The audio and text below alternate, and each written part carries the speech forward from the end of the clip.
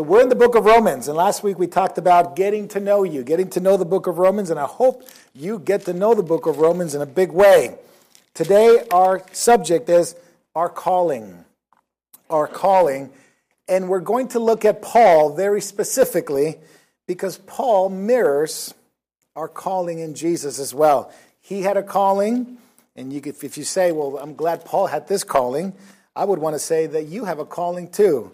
And as Paul fulfilled his calling, you will be fulfilling your calling.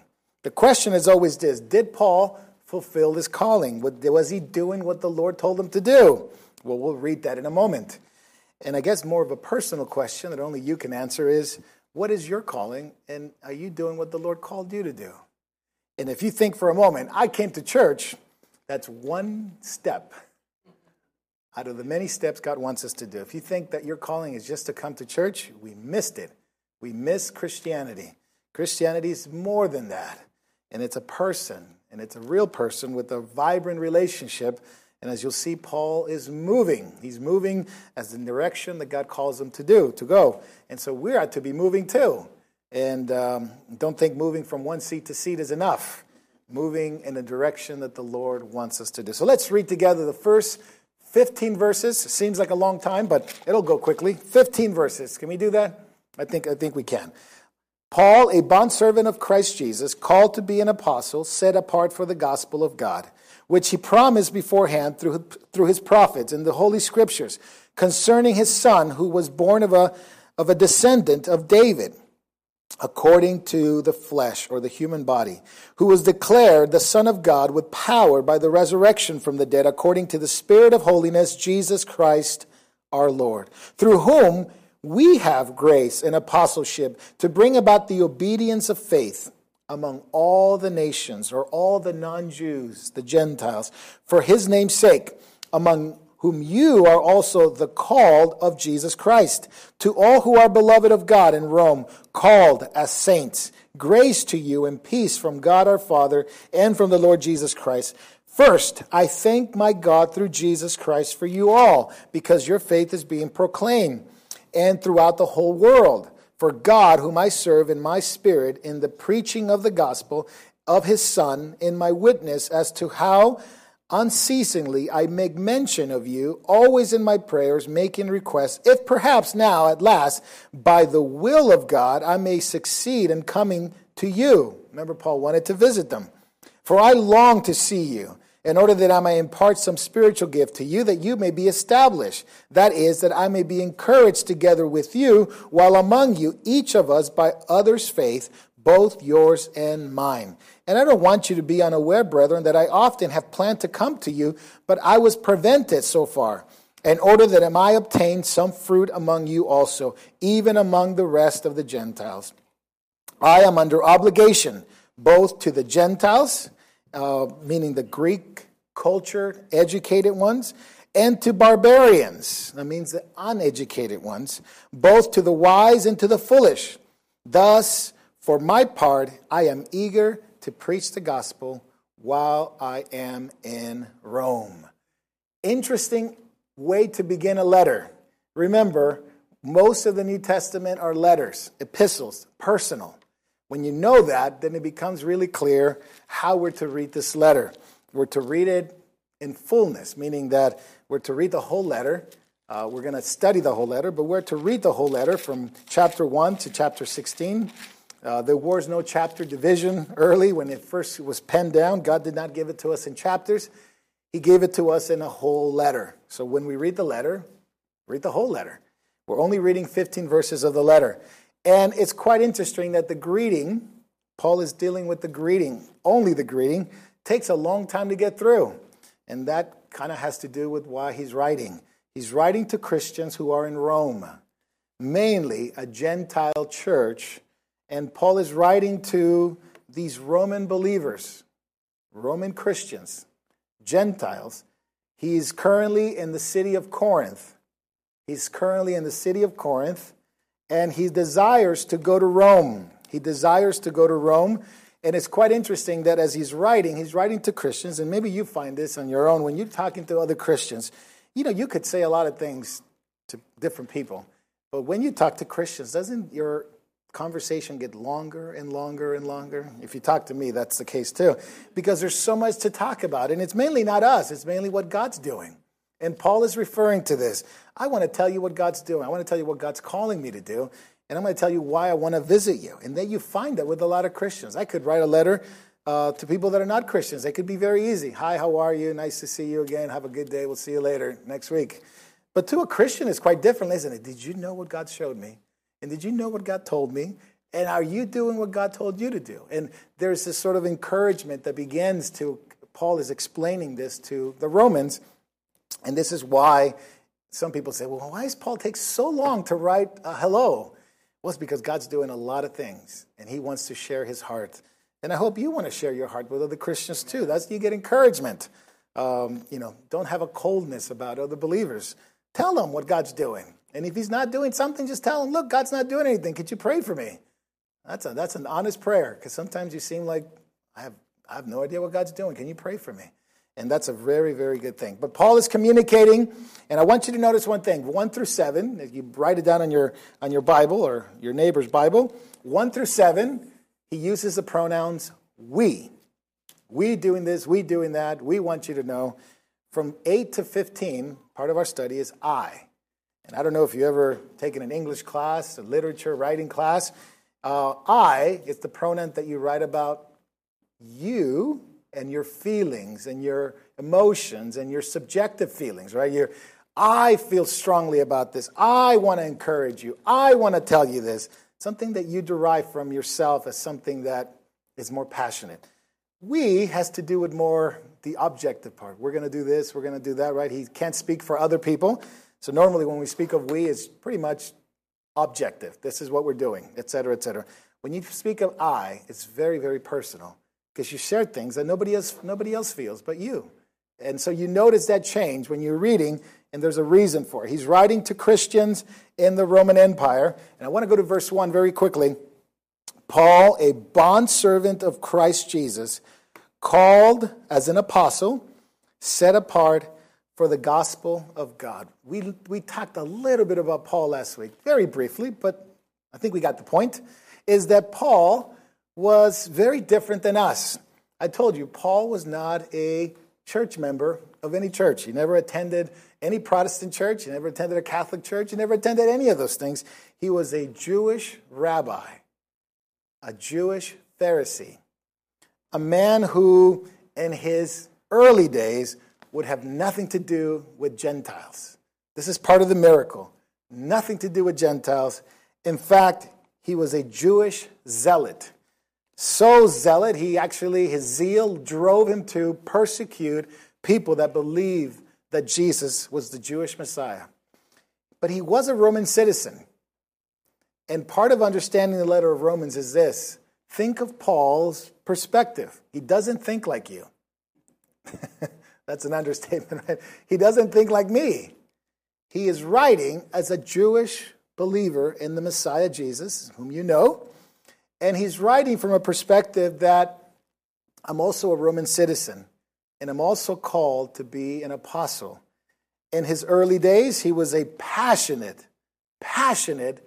monotheistic believer, meaning there was one God. To him, it was the Shema, the Deuteronomy chapter 6, right? It was the Shema. There's only one God. And when you hear statements that he says that Jesus is God, there's quite a transformation, because he never would have said that Jesus, a man, can become or can be God and man at the same time. And he argues, and when you're reading he sometimes argues like a Greek philosopher. It's an interesting thing, isn't it? That there's some, not just Old Testament Jewish understanding of it, but from a perspective of Gentiles, he uses logic, he uses reason, he uses things that learned from the Greek philosophers, especially when dealing with unbelievers. And we read that in the book of Acts when he goes to Athens and he argues with the philosophers of his day. Now, how does he do that? Well, he was quite interesting, isn't it? But he first persecuted the Christians. Radical persecutor. And yet, he is the writer of most of the New Testament.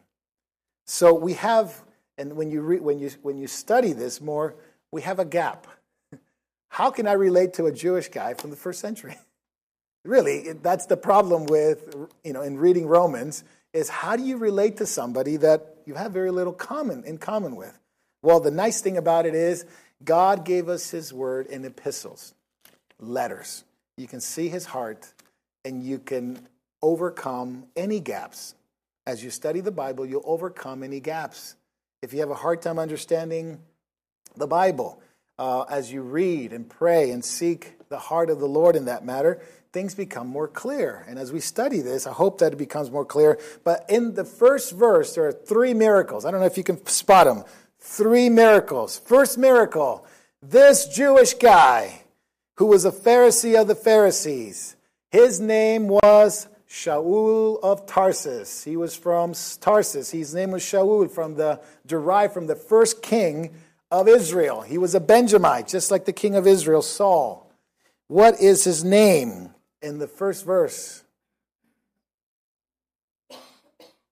The first word, Paul. Not Saul, Paul. What would get a Jewish guy named Shaul, named after the first king, to now use a Gentile name? A radical transformation. That this Jewish man had now become an apostle, sent out to take on a Jewish faith and take it to the world. Now he uses his Gentile name. Paul, it means little. He's little now. He's not Shaul of Tarsus, the great Pharisee of Pharisees. He is little Paul.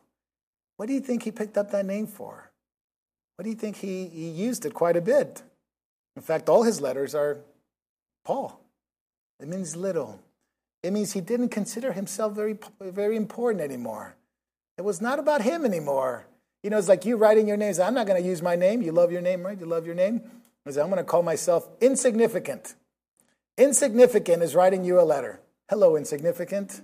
How are you today? Well, I know my name is, whatever, Marco or Bill or whatever. That's my name. Well, in the light of Jesus, we're not that important anymore. It's insignificant what my name is. Doesn't matter anymore. It only matters what his name is. And if you know his name, if you know his son's name, Jesus. Paul is writing, first miracle. He is a Jew, and now he uses his name, Paul. Secondly, he is a bond servant. See the word there, bond servant? It's an amazing thing that a wealthy man like Paul used to be, a Pharisee, was very endowed with very honorable status, a wealthy man. The Pharisees were very wealthy. Just read the Gospels. They even made fun of Jesus because their God was money, and they really wanted to keep their money in control of the temple. And they made fun of Jesus because Jesus was always correcting them about their greed and about their avarice and about their desire for money. In fact, Paul tells us in this letter that there was one commandment that when he looked at it and saw it, he died. Maybe physically died. He didn't die physically. He's still alive.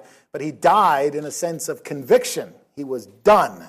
And what was that commandment? Does anyone know? The 10th commandment, covetousness. He says, I found all manner of coveting in my own heart. And boy, if Paul had it, what about me, right? Coveting in my heart. You want things that other people have. You want it for yourself, and you desire it. If you lust after it, you might as well stole it, the Bible says. It's coveting. And Paul found coveting in his heart. And he says, I died that day. When I stood up against the law of God, I was done. Because I had no recourse. I was guilty. And now he says, I am a bondservant. And there were different kinds of bondservant at the time of Paul. This is a bondservant. Could have been somebody that worked for somebody as a servant. But there was also slaves. And this is what Paul is alluding to. Slave. He was a slave to Jesus. He is now a bondservant of Christ Jesus. In fact, later on, he said, well, Paul, that's his calling. He's a slave. Paul later on will say in chapter 6, we get to that point in about a couple months from now, hopefully. He says, we're all slaves. By the way, we're all slaves. It just depends who your master is. But even if people that, I don't believe in God, they're slaves already. They're slaves to their life. Paul says the worst master you can have is self. It is the worst master you can have is self. you're ruled by self, you're in a tyranny. You're in a tyranny, and you're the captive.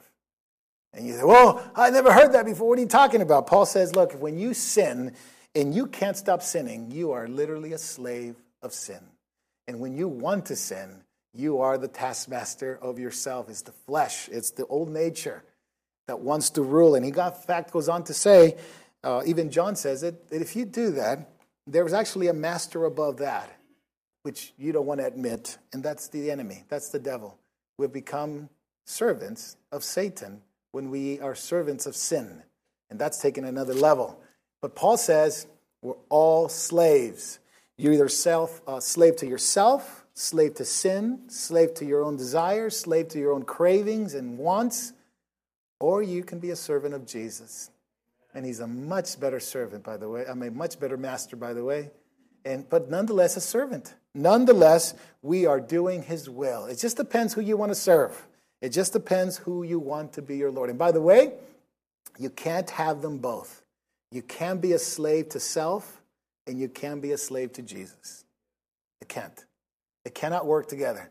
And if that's a struggle in your life, it's because you haven't given up one of them. Hopefully you don't give up Jesus. But you cannot have both self and Jesus as your master. It's an impossibility. It's literally like saying you could be here and you could be there at the same time. You can't. And you'll be fighting and arguing with yourself, and there'll be this struggle about who rules. Is it Jesus, his will, or is it me, my will? That's the second miracle, that a man like Paul would say, I've been self-driven all my life. I'm a self-made man. Remember we read last week, Philippians 3, his pedigree, a Jew, Pharisee of the Pharisees, from the Benjamites, circumcised on the 8th day, a Hebrew of the Hebrews. He was the top dog in the Hebrew thinking, in the Pharisaical thinking. According to the law, faultless. You couldn't find fault in the external keeping of the law. Nobody was better than Paul. He was a professional do-gooder. He was a professional do-gooder. And yet, he says, now I'm a slave of Jesus. It's not what I want, it's what he wants. And it's a very, very important thing. Third miracle, if you see it. Called to be an apostle, set aside for the gospel of God. I am a servant of Christ Jesus. Christ Jesus. That is the name of Jesus, but it's putting his divinity first, Christ, and then his humanity right after. Christ Jesus, it is God in human form, the Messiah, the divine figure of God, the divine person of God in human form coming. Paul says, I always looked for Messiah. Since he was a young kid, he was raised up to be a person who expected the Messiah to come, but never in a million years did he ever think it was Jesus. In fact, he was a zealot to prove that he wasn't Jesus, that he wasn't the Messiah when he persecuted the church. Remember that? He persecuted the church because they believed that Jesus was Messiah. He didn't. But now he says, Christ Jesus, that Jewish carpenter from Nazareth, he is our Messiah. He's the one that Isaiah talked about for all those years. We found him. Remember the joy Nathanael had when he came to see, and Andrew had when he came to the apostles? They said, we found the Messiah, we found the Messiah. Paul must have had the same reaction. We found our beloved Messiah. All my life I looked for Messiah to come, and it's Jesus. And that's something he never would have admitted until now. Question for you. How do you see yourself in this verse? Do you see yourself as a servant? Do you see yourself as somebody who is taken captive to serve Christ as a servant of Jesus, right? He is called to be an apostle as well. He is called to be an apostle, and that word there means to send out or to send somebody out. Apostolos. In Greek, it just means sent out. We sent somebody, or to send. And this is what the disciples were. The disciples were first called by Jesus, but then sent out by Jesus many times, and especially the last one in the book of Acts. Sent out. Here's Paul, called to be an apostle. And he is set apart. Did you see that part there? Set apart for the gospel. That gospel means good news. And it's a good news if it means something. Right? If it means something. It's good news because there's also bad news. See, the gospel can be good news unless there's some bad news. What's so good about it? Oh, it's because there's bad news. What is the bad news? And we'll get to that next week. specifically, the bad news is all have sinned. All have sinned, and God is angry at sin. And God has wrath towards sin. And God will not let the sinner go unpunished. If the soul that sins, he must die. And Paul's going to repeat that from the Old Testament. The wages of sin is death. There is bad news. Sinners in the hands of a wrathful, angry God. Oh, Pastor, you're scaring everybody. Don't say that. No one's going to watch or care about it anymore. Well, that's the reality that they had to face. Now the good news is God doesn't have to be angry with you. God will forego his wrath and anger towards sin because his son took the wrath and took the anger and took the punishment for you and for me. And if you're in Christ Jesus, if you receive him as Lord, Savior, King, Master, if you're his doulos, if you're his servant, then you've passed from judgment to life. There is no judgment to those who are in Christ Jesus. And we are not appointed to wrath anymore, Paul will go on to say to another church. And therefore the good news is God's not angry with you anymore. You're actually his son. You're actually his child. You're actually his heir to the kingdom. And what a wonderful news that is. Good news, not good advice, good news. Good news because there's a bad news. And the bad news is that the ancient world that Paul lived in needed to hear this good news. That God was going to judge sin. And he was commanding people to repent before the judgment would come. And he went all over the world telling people this good news. And yet that's what his calling was. He was sent out to do that. But the calling of God, or the gospel of God, has to go back to a little bit earlier than Paul. In fact, verse 2 tells us he promised this. God did it. God promised this through the prophets. And there's an interesting thing, right? In the Holy Scriptures, in the Bible, when you read about the prophets, and I do want to say this, not just the prophets that have book named after them, but also the prophets that doesn't have a book named after them that are written in the Holy Scriptures. What prophets do you want to, comes to your mind that didn't write a book, but they're very much in the Bible? Think of men like Elijah and Elisha, right? And men like Nathan, prophets of God who came at the right moment, at the right time, stood up and said, this is wrong, and God's going to judge sin. But if you repent and believe, God will have mercy.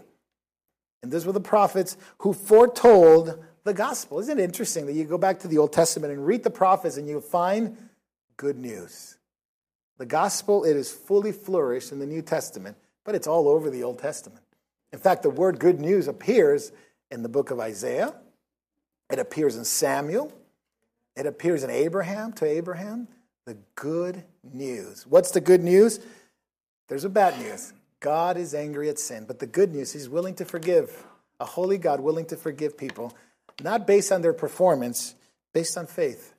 And Paul's going to get to that next week. The righteous, if you're righteous, you're to live by faith and you're to remain in that faith by being faithful to the calling that you have. But let's continue. Verse 3. Concerning his son who was born of a descendant of David according to the flesh. Oh, this goes back to the prophets again. Seeing Jesus in the Old Testament was one of the most satisfying, most amazing things you could ever do as a Christian. It'll swell up your soul with joy and peace and just the revelation of God, of Jesus in the Old Testament. And you find him. And we did a study yesterday on the book of Acts, chapter 7, out in Yorba Linda. And the beautiful thing about it, we went through Acts 7 and Stephen giving his defense of the truth of Jesus. And he goes all through the Old Testament. And every one of those characters that he mentions is Jesus. There were pictures of Jesus. There were shadows of Jesus all through the Old Testament. And they're vibrant, by the way. When you find them, it's like gold. It's treasure. It's that Jesus has been there all along. You realize somebody's been walking with you. You don't even realize who he was. And you realize it's been Jesus, like the road to Emmaus. Remember the story, Road to Emmaus? They had no idea that this stranger that walked up to them and walked with them was Jesus. Their eyes were prevented until it was the right time. And it was the Lord. And all through the Old Testament, you have shadows of Jesus. He was a descendant of David. So when you read David, the life of David, guess what? You are literally seeing a king in Jerusalem subduing their enemies, the enemies of Israel, being subdued by David, establishing the kingdom. Well, what is Jesus doing?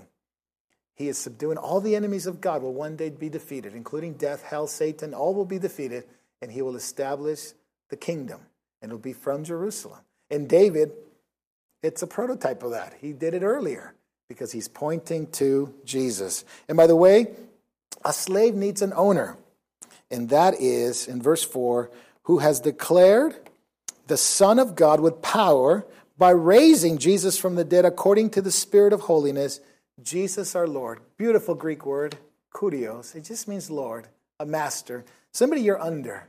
Remember, he was a doulos, he was a servant. Well, now he has a Lord. And that Lord is Jesus. And it's no longer me, it is no longer I, it is Christ Jesus. And so Christianity, it's about a person. And that's what Paul is addressing here. Christianity is not a philosophy. It's not being a do-gooder. It is a person. It is a person that you have a relationship with. It is a person that you live with and love and grow together, right? And it's very similar, but interesting, when you read this, it's very similar to the book of Hebrews. If you look at the book of Hebrews, it's a wonderful book to read, especially when you go on vacation, right? Romans last week, Hebrews this week. Go on vacation, read those two books. You'll be satisfied in your soul. Hebrews begins like this. God in former times and in different ways and in different times spoke through the prophets. But now in the latter days, in the last of these days, he's spoken to us by his Son, Jesus. Well, just like Romans, he said God spoke the gospel in the past through the prophets. Now God's speaking to us concerning his Son. And he says, Jesus Christ, our Lord. And by the way, he is our Lord. He's my Lord, but he's your Lord too. We're in it together as Christians, right? Our Lord. And that's what Paul is referring to here. The divine person of God and the person of Jesus, the Messiah. Two natures in one. It's quite amazing. But Paul is addressing something here. Verse 4, in dealing with the gospel, he doesn't talk about the death of Jesus. What does he talk about in verse 4? The resurrection of Jesus. See, the capstone of the gospel is the resurrection of Jesus. We can talk about the death of Jesus, and it's important. We can talk about the cross. We can talk about the shedding of blood that forgives sins. Absolutely. But the same Paul said, look, if Jesus didn't rise from the dead, you're still in your sins. Well, wait a minute, Paul. Jesus did die for my sins, yeah, but if he didn't raise, you're still in them. Isn't that amazing? The resurrection of Jesus is the capstone to what we believe. Without it, it would be nothing. All that Jesus said and all that Jesus did matter absolutely zero. And I don't mean that in an irreverent way. If he didn't rise from the dead, it would mean nothing. And so many times, and this is unfortunately, we take the gospel of Jesus and we make it all about his death. And we never tell people that he rose from the dead. And then you read the book of Acts and guess what they were telling people? Jesus rose from the dead. They did speak of his death, of course, but they spoke of his resurrection far more because it was the point. What was the point of Jesus coming? Just to die? Well, a lot of people died. Just to be a martyr? A lot of people were martyrs. But if he rose from the dead, my friend, he is God. He is absolutely, without a doubt, the power of God. But who raised him from the dead? It says it was his Son, the Son of God, raised from the dead, whom God raised from the dead according to the Spirit of holiness. God raised his Son from the dead according to the Spirit of holiness. He was declared the Son of God. What that means is, if you had any questions about Jesus, if you looked at Jesus when he was walking on the earth, you said, this guy has power. This brother has juice. This guy's got a lot of things that he does. But if he didn't rise from the dead, it'd be just another magician, another do-gooder, another people that was trying to get people for himself. But when he rose from the dead, there was no doubt that he was the one. He was the one. In fact, if you read the book of John, there are 7 miracles in the book of John. The last one is the capstone. Does anyone know the last miracle of the 7 that Jesus did in the book of John? Has to do with raising somebody from the dead, by the way. Lazarus, the resurrection of Lazarus. And they said, oh man, the Pharisees said, there were two reactions. The Pharisees, well, I'll give you the one reaction that was good. You are the resurrection and the life. You absolutely are. you are the one. And they were worshiping Jesus. This was amazing. They could not imagine that he had raised his friend. Remember, he had wept and he was moved with compassion because he was his friend. And he raised him from the dead and he said, Father, let this be known that you have sent me. This is the sign that people would know that I'm the one that you have sent. And then here's the Pharisees. You know what the Pharisees said? Let's kill him. Let's kill him. Do you see that? This was a major miracle. This was no joke. This was it. From that point on, Caiaphas and the group said, it is expedient for one man to die for the sake of this nation. We don't want the Romans to come in here and take our land. If he's really raising people from the dead, what's going to happen? Rome's going to come in and level us. By the way, they did. But Jesus was the one. He saved people because he's the resurrection and the life. And if he is, my friend, he's God. And there was two things that showed that Jesus was truly Messiah. His birth and his resurrection. His birth, a virgin birth. A womb that has never had any other baby in there. She's never been with another man. There was no one else. She was a virgin conceiving through the Holy Spirit. And then the tomb, an empty tomb, which, by the way, no man had laid in it either. No man had gone into that tomb. And now it's empty. The womb and the tomb, I guess you can make two cases of that, prove without a shadow of a doubt that this man is special. This man is special, and he's alive today. He is Jesus the Messiah. And it says that the power came from the Holy Spirit. Verse 5, through whom we have received grace and apostleship. Grace and apostleship to bring about the obedience of faith among the Gentiles for his name's sake. Now, Paul's going to get into some interesting thing here. Turn to 1 Corinthians chapter 1, just the next book over to the right. I know Romans is a little bit long. 16 chapters, but 1 Corinthians 1:1, Paul reminds us again of his apostleship. By the way, he always told people about his apostleship because people didn't like Paul and didn't think he was an apostle. And people would try to take him down. Even to this day, there are churches that do not agree with Paul, do not like Paul, and they don't read Paul's letters. And many different reasons and many different circumstances. I would say this, if you don't believe the gospel of Paul, you don't believe the gospel at all. I don't know if that rhymes, but if you don't believe the gospel of Paul, you don't believe the gospel at all. I don't care if it has a cross on the roof or anything like that. If you don't believe what Paul wrote is the gospel, because you question his apostleship, then, my friend, you don't believe the gospel at all, because the gospel of God is the gospel of Paul and what he preached. So look what it says in 1 Corinthians 1:1. Very easy. Paul, called to be an apostle or as an apostle of Jesus Christ by the will of God. By the will of God. Put that together with what he's been telling the Romans is this. God called him. It was not Paul's idea to be an apostle. He was not signing up for this job. He was the one who God gave that calling in his life. Turn to Hebrews 5:4. Just keep going to the right a little bit. Hebrews 5:4. So from Corinthians, you go to the right and you find Galatians and Ephesians and Thessalonians. And if you get Thessalonians, you're almost there. You get to Timothy, and then you get to Hebrews, and you go to chapter 5. And you go to chapter 5. Speaking of the will of God, speaking of the calling of a high priest, Hebrews 5:4. And no one takes honor to himself, but receives it when he is called by God, even as Aaron was. So also Christ did not glorify himself so as to become a high priest. But God said of him, you are my son, today I have begotten you. No one takes on a call on their own. If you did, that's wrong. No one's supposed to take it, but they're to receive it, just like Aaron did. In fact, Jesus didn't go around parading it, the book of Hebrews says. He didn't go around glorifying himself. I'm the Son of God, I'm the Son of God, I'm the Son of God. He actually allowed the Holy Spirit to work in his life to demonstrate who he was to people. He didn't take it himself.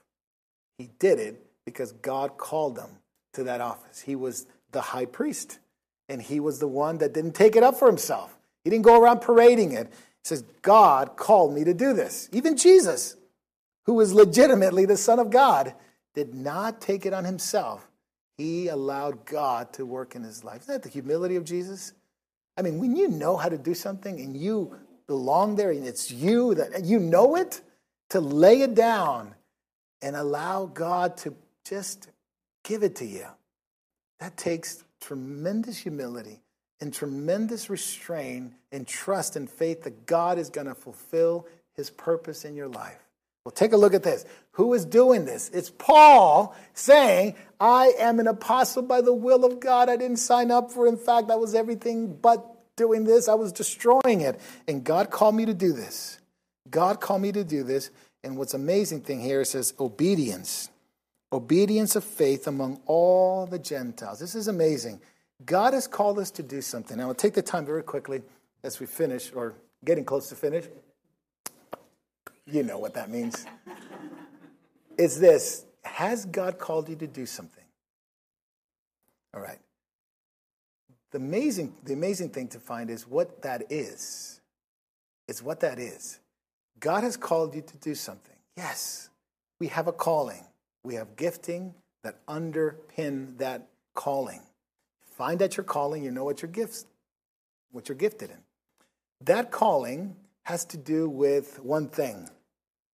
As a Christian, it's the gospel. You could be an engineer, you could be a manager, you could be a teacher, you could be a lot of things. But the calling of God in your life is to do one thing, a servant. That's a servant. Primarily, is to be a servant. You could be a lot of things. You could be an engineer, a teacher, stuff like that. But that's not your ultimate calling.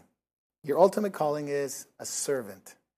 And as God has given you this calling, right, to serve, what has he told you to do with that calling? Now, some people, God calls to be an evangelist, or a teacher, or a deacon, or an elder, or whatever it may be. Are you following what God told you to do? And by the way, this is a real test. If God called you to do something, that means you can't do something else. That's about the extent of my theological training, right? If you're doing something, you can't do something else. Meaning this, if God has called you to do something, then all other callings and all other things and desires that you have must be laid aside. Must be laid aside for that calling that you have. Now, it is primarily that calling. I'm not telling you tomorrow quit your job unless God told you to do that. But what I'm saying is it's your energy and effort and time primarily being directed to that calling in your life. And if you're doing that, then you can't be doing all this either. I'll give you one example. In ministry, some people are called to be an evangelist, and they're very good. The problem comes in is when they want to do something else besides being an evangelist. They want to be a pastor, and they want to be a teacher. And they're not called to be a teacher or a pastor. And they are not only foregoing what they should be doing, evangelism and sharing the gospel and bringing people to faith, but because they had not been called to teach and pastor, they're going to flounder as well. And this is the problem with a lot of times in ministry. We have a calling, and then we want to do everything. Feel like we could do all things. And God says, I called you for something. Do it. And if you're doing that, you can't be doing anything else, because primarily that's your calling. And this amazing thing, there's many, many pastors and teachers who want to be evangelists. It works the other way around too. And they flounder at the fact that they're not called to be an evangelist, but then they're not doing what they're supposed to be doing, pastoring and teaching the flock. And they fail at both. And so it's very, very important as Christians that we find out what is the calling of God. And once you find it, then lay aside all things for that calling that you have in his life. Oh, he's called me to be this. It's servant, and there's a gifting that comes with that serving. Now, what is it? I would say this, the prophetic gifts and things like that are very important. In fact, God tells us to have, seek for the gift of prophecy. But also people that are called into to be a spokesperson for God, like a prophet, right? Somebody who speaks for God. I'm not talking about, the first thing that comes to our mind is a guy in a robe, right, preaching on a corner. You think of a prophet. That's not what a prophet is in the Bible, in the New Testament. There were offices of prophets in the Old Testament for sure, and guys like Elijah and things like that. But in the New Testament, it's somebody that knows the heart of God. Knows the heart of God. And is in tune with God and goes and tells people the message that God wants them to receive. Now, think about this. A prophet spends a lot of time doing what? That's right. That means that person must be primarily... Now, we all need to pray. The prophets pray. People automatically swing to one way or the other. But a prophet is to pray constantly, consistently, seeking the will of God. Does that man have a lot of time to study and to teach? Or that person? No, not a lot.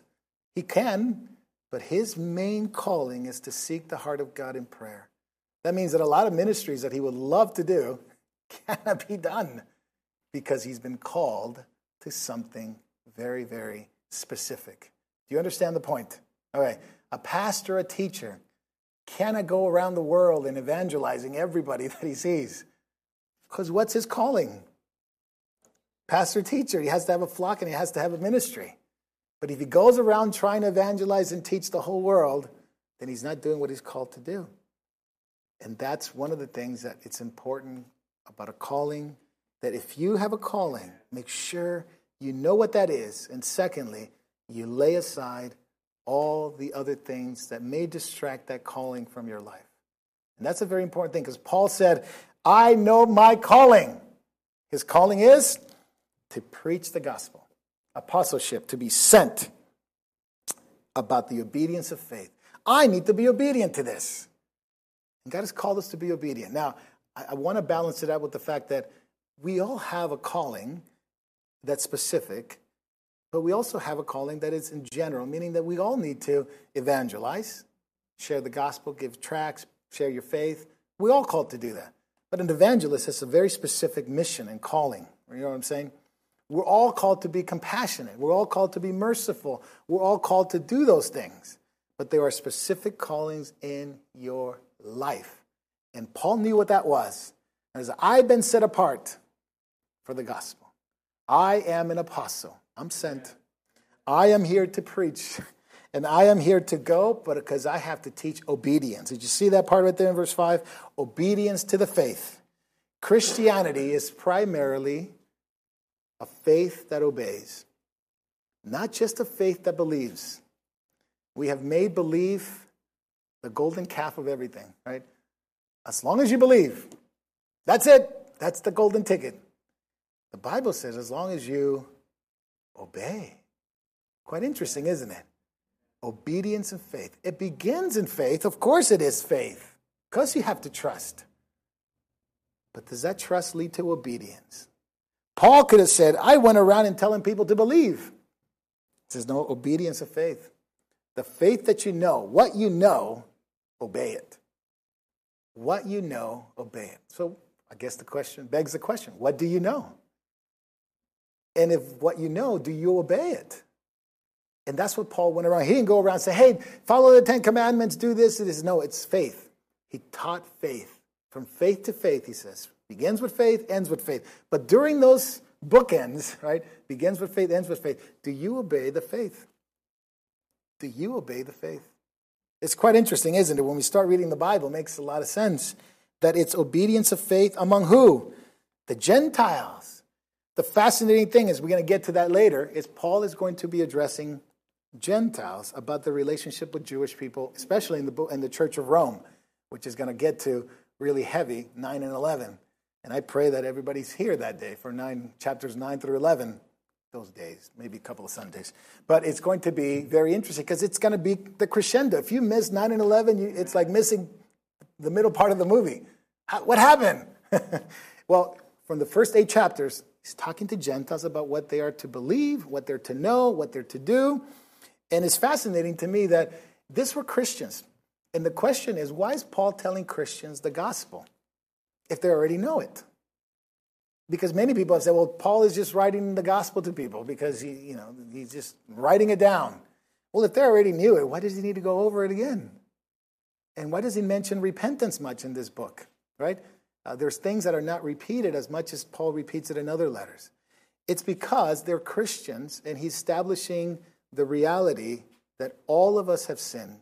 All of us need Jesus. Jew and Gentile together are going to be in the kingdom of God. But we need to address this issue that we need to be a light to the Gentiles. Jewish people were to be a light to the Gentiles. And then Gentiles are not to be arrogant toward the Jewish people. But we can get to that in 9 to 11. A light to the Gentiles. Paul says, I preach to the Gentiles this very, very thing. Now let's continue. Verse 6. Among whom you also are the called of Christ Jesus. You have been called by the Lord. One more verse I want to give you. Paul's calling is quite interesting. Go to 1 Corinthians 4. Again, 1 Corinthians, but this time chapter 4. And look at verse 9, because I just want you to see the balance of Paul's calling. You think, man, what a wonderful thing. To be an apostle, to be sent out, to see the risen Jesus, this is amazing. I never had that calling. Not quite that calling, but with calling comes responsibilities. Look at verse 9 of chapter 4. For I think God has exhibited us apostles, last of all, as men condemned to death, because we have become a spectacle to the world, both to angels and to men. We are fools for Christ's sake, but you are prudent in Christ. We are weak, but you are strong. You are distinguished, but we are without honor. To this recent hour, we're both hungry and thirsty.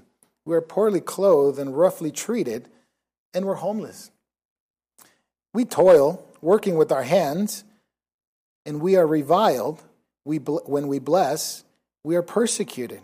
We endure. We are slandered. We try to conciliate. We have become a scum of the world. That Greek word is a very funny word. That scum word is literally scum, but it's like, how do I put it? You know that ring around your bathtub? That's what it is. That helps? Just give you a graphic picture. Or around the toilet bowl, or inside the toilet bowl, right? That's what the word, it was a word in Greek that meant just disgusting things. Paul says, we have become that of the earth, of the world, the scum of the world, the dregs. That's another word that's interesting. Look it up. It just means another disgusting thing. Even until now. For I do not write these things to shame you, but to admonish you as my beloved children, for you were to be countless tutors in Christ. Yet you would not have many fathers, for in Christ Jesus I've become your father through the gospel. I exhort you, therefore, be imitators of me. We're to imitate Paul. The Corinthians were to imitate Paul in his calling. Well, what that wasn't very nice, was it? The calling didn't seem like he was staying at the Hilton when he traveled. Didn't seem he was welcome in many high-place establishments or many churches. He was the scum of the earth. He was a dreg of this world. He was not very welcomed. People didn't like Paul, even in churches. Who called him? Yeah. It was not Paul's decision. Who signs up for that job? Who would want to sign up for being the scum of the earth and the dreg of this world? Certainly not me or you. But when you begin to serve the Lord, you realize something. The calling is his. He gives it to you. And it comes with responsibilities. I am not saying you're going to be exactly like Paul, but there are many believers who live this way. But one thing for sure, that calling comes with a responsibility. And are we able to take that on, knowing that was what it could mean in the world, that as Christ lives in this world, so we will be the same. And the way he was treated and liked or not liked, it would be like us. And that, my friend, drives thousands of Christians away. Don't say that. That's negative. I don't receive it in the name of Jesus. Don't say that thing. But this is the Bible. This is what the Bible says. The Bible says the calling of Paul had some consequences to his life. It wasn't all fun and dandy at the Hilton, at the pool, recreation and things like that. It was a calling that meant that even if it took him to that extent, he would be that for the Corinthians. He would be the scum of the earth for them because he wanted them to walk with Jesus. He wanted them to be imitators of Jesus because he was imitating Christ. Jesus had no place to lay his head. Was Jesus homeless? Apparently, when he was in ministry, he didn't have a place to write his head. He probably had a home in Nazareth with his mother. But after he went in ministry, he lived according to the will of God. Whatever God gave him, he lived. Quite interesting, isn't it? The calling of every individual to be an apostle, to be an evangelist, to be a prophet, to be a teacher, to be a pastor has wonderful calling. Jesus called you. But are you willing to take it on and do it wholeheartedly for him, even if it meant that people would consider you the scum of the earth? I think people in America, Christians in America, don't want that. I think we're so sophisticated, we think that's an insult. And yet Paul says, bring it. Bring it on. I embrace all of Jesus and all that he comes with. All the wonderful things that Jesus brings and all the trials that Jesus brings. Haven't you noticed that when you embrace Jesus, things become a little more interesting in your life? Is that a way of saying it? Interesting? Did things get difficult? Yeah. I'm sure you were invited to every party and everybody loved you. And they would just roll out the red carpet every time you came in. Jesus comes with some consequences, doesn't it? And he told people that, didn't he? He says, you count the cost. You want to follow me? You count the cost. They'll treat you like I was treated. But there's an eternal weight of glory that makes everything that you go through unbelievably small. And with that song, the things of earth go strangely dim in this light of his glory and grace. That's true. That's true. These things become like a badge of honor. I suffer like our Lord. And how many of us can say that? I suffer like our Lord. I don't think many Christians in America can say that. I suffer like our Lord. I know many Christians in China can say that. I know many Christians in Africa can say that.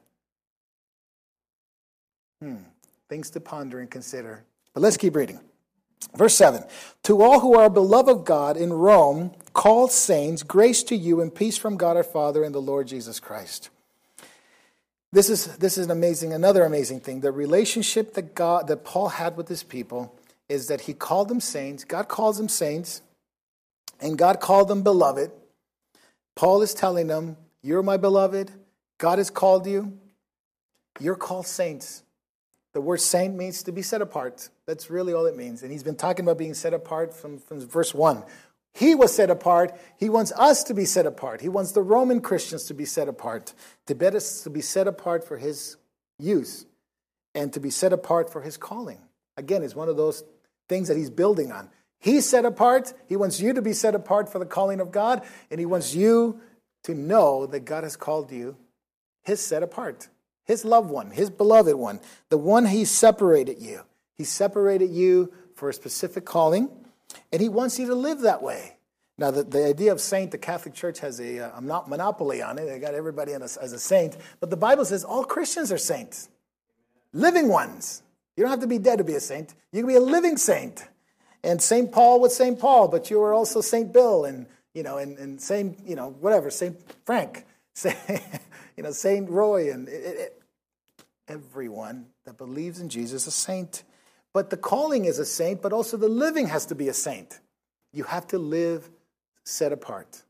Not just the calling, but the living, the obedience. Verse 8, I thank my God through Jesus Christ for you all, because your faith is being proclaimed throughout the whole world, whom I serve in my spirit in the preaching of the gospel of his Son, is my witness how unceasingly I make mention of you, always in my prayers, making requests that perhaps now at last by the will of God, keeps going by the will of God, I may succeed in coming to you. He prayed for them. Paul's prayer is fantastic. His prayer is, I want to come to you. I want to come to you. And it's quite interesting because he thanks God for them. And he has a heart for them. He wants to visit them. In verse 11, we're told why. For I long to see you in order that I may impart some spiritual gift to you, that you may be established. So two things. Number one is he wants to impart a spiritual gift to them. What is he talking about, this spiritual gift? Well, it's the idea, of course, of all that the Spirit has to do in our lives. There are the gifts of the Spirit, quite interesting, right? That's exactly what Paul is saying. The gift is he wants to help them build in the spiritual gift that God has called them to have. Now, what is it? It's for you to search and find your spiritual gift. Because if you find your calling, you find your gift.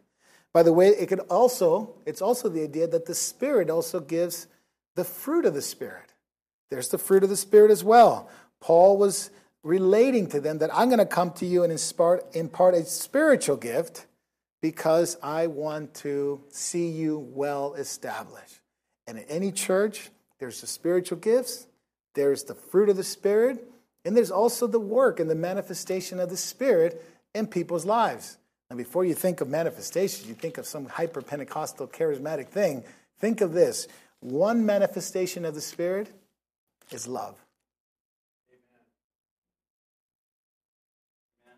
And all of us could have that if you let go of self and love someone today. Another manifestation of the Spirit is compassion. How about that one? Mercy. When we see Christians behaving like that toward one another, you know what it's doing? It's the gift and calling and work of the Spirit in that person's life, working through them and establishing a good fellowship. A fellowship that has the Holy Spirit, gifts, fruit, and the manifestation of the Spirit in the individual's lives. It's a church that it's thriving, that it's growing. No matter the size, could be small, could be huge, but they're growing from within. It's the spiritual gift. And Paul says, I want to do that to you, but you're going to give me something too. I do not want you to be unaware, brethren, that I often have planned to come to you. Verse 12. That is, that I may be encouraged together with you, while each of us by others' faith, both yours and mine. You know what Paul needed? That. Anyone here need that? Yes. Amen. Paul needed that. If Paul needed that, I need that. How are you going to get it? He says, by one another's faith. He wanted the Romans to encourage him. He wanted to give them an opportunity to maybe pray for them and allow the Holy Spirit as an apostle to work in their lives and spiritual gifts in their own church and the gifts of the Spirit and the fruit of the Spirit. He says, I can do that. I want to help you with that. But I need some help too. I need some help and encouragement. What was Paul's discouragement? That's the question, right? It may be the reason for the letter. He was discouraged and says, I want you to encourage me. And maybe today you need that. And you're going to find the encouragement with the person next to you or in front of you or behind you. If you're discouraged, find that in them. He says, I want to encourage you today. And it's not a fake thing. It's not just happy thoughts like, whistle in the dark type thing. It's a real encouragement from the Holy Spirit. Verse 13 now. I don't want you to be unaware, brethren, that I often wanted to come to you. And I planned it, and I've been prevented, in order that I may obtain some fruit among you also, even among the rest of the Gentiles. I am under obligation both to the Greeks and to the barbarians, both to the wise and to the foolish. Thus, for my part, I am eager to preach the gospel when I am in Rome. He wanted to do this as well, not only to impart a spiritual gift, but he also wanted to preach. I want some fruit among you. I want to see people come to faith. I want a harvest. I want to see a harvest. And guess what? I am under obligation. The word obligation there, it's an interesting word. It's the word for debt. The word for debt. Paul is a debtor. Paul is a debtor, and it says in here that he is a debtor to Greek and barbarian. The word obligation there has to do with duty, bound, like if you're paying a debt. Now think of your debts. Hope you don't have much. But if you have a debt, you're obligated to pay, unless you want to go to bankruptcy or something like that, right? You're obligated to pay. But Paul is saying here, I have a debt. What is that debt? I owe the gospel to people, both the educated Greeks and the uneducated barbarians. That's what we said, the Gentiles, basically. They're both Gentiles. But one is educated, high-class Roman-type citizen, and the other ones are the low-class, the ones that can't even babble the word. That's what the word barbarian came from. They're they're barbarian, they babble, they don't even know how to speak. To those educated ones and uneducated ones, it says, I have a debt, and I want to pay that debt. How do I pay my debt? By preaching, by sharing the gospel. I am eager to pay my debt. I live like I owe the gospel to someone. I am under obligation to give the gospel to people. We live in a world that everybody's entitled to everything, right? Free healthcare, free education, free this, free that, pay my loan off, whatever. And they demand it. Here, give me that, right? It's an entitlement type society. A Christian doesn't live like that. A Christian says, I'm under this. I'm under an obligation. When I share the gospel with people, I'm not trying to take anything from them. It's not my desire to take anything from them. I'm not doing them a favor, although in a sense they are benefiting from it. But the biggest thing is I am a debtor to them. I owe them the truth. You ever felt that? I need to tell them. Maybe you're convicted about something in your life, and I need to tell him. He needs to know the truth. I think I owe him the truth. You ever said that to someone? I think I owe to tell you the truth. Paul is saying the same thing in a big, important way. Christians, we are under obligation by God, by his will and calling, as primarily a servant. You're obligated to share the gospel. Now, if you think for a moment, get a bullhorn, stand by the corner, some people can do that very well. They're very, very good at it. In fact, some people I know could do that. But you're obligated to share the gospel, starting in your home. Not across the street, maybe, but across the dining room table. Maybe across the hall in your office. Maybe across the room. Maybe across the street. And if in God's grace, across the world. And Paul certainly prayed for that. I want to go across the world. And he's very, very good because he tells the Romans, when I get to Spain, I want to see you. He lets them know at the end that he wants to go to Rome and he wants to go to Spain. Very, very interesting how Paul laid it out. But he says, I'm under obligation. I want to give people what I have. I've been giving so much. Now, just as we finish, what have you received from Jesus? Let's be specific, right? Salvation. What else? Righteousness. Mercy. Grace. Love. Peace. About forgiveness. Relationship. Right? Grace, right? Merited favor. Mercy, kindness, goodness, joy. Life. How about the Holy Spirit? Did you get that because you trusted Jesus, right? He gave you his Holy Spirit. Did you pay for any of this? No. You are the recipient of so much. And Paul said the same thing. God has given me everything free. His Son, his joy, his Spirit, his love, his forgiveness. The meek will inherit the earth. Not only what I have now, but what I'm going to get in eternity is going to be even unfathomable. I owe to the world to tell them this good news. I owe it. How could I tell people? How could I not tell people if this is free? If this is something that they could have, and that's what we're going, and that's what we're missionaries, and that's why we need to pay this debt. How do we pay the debt? Your calling in the gospel as a servant. In Christ, I pray you find a way to do this. I said, there are evangelists, and they're wonderful evangelists, but we're all called to do the work of an evangelist. How you're to do this with your children, with your family, with your loved ones, even across the world. We're going to Mexico in a couple of weeks or so. We're going to be doing this too. We owe it to them. We owe it to Mexico. We owe it to Canada. We owe it to our own country. We owe it to our own city and our own county and our own family. We are a debtor. And the quicker you pay it off, the better off you will be. How do you pay it off? Tell everybody. And that's what Paul is saying. I am so eager. I've been stopped at times as I've been hindered, but I'm so eager to come. I have this debt that I want to pay. It's our calling. Find the calling. Find what God wants you to do. Lay aside anything that hinders that and go for it. And in eternity, you won't regret it 1 second.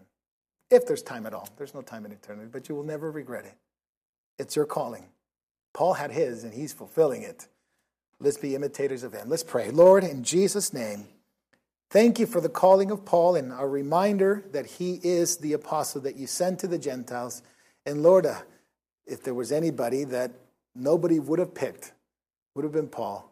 How could he be an apostle to the Gentiles? And yet, Lord, he is the right one. He is the perfect one.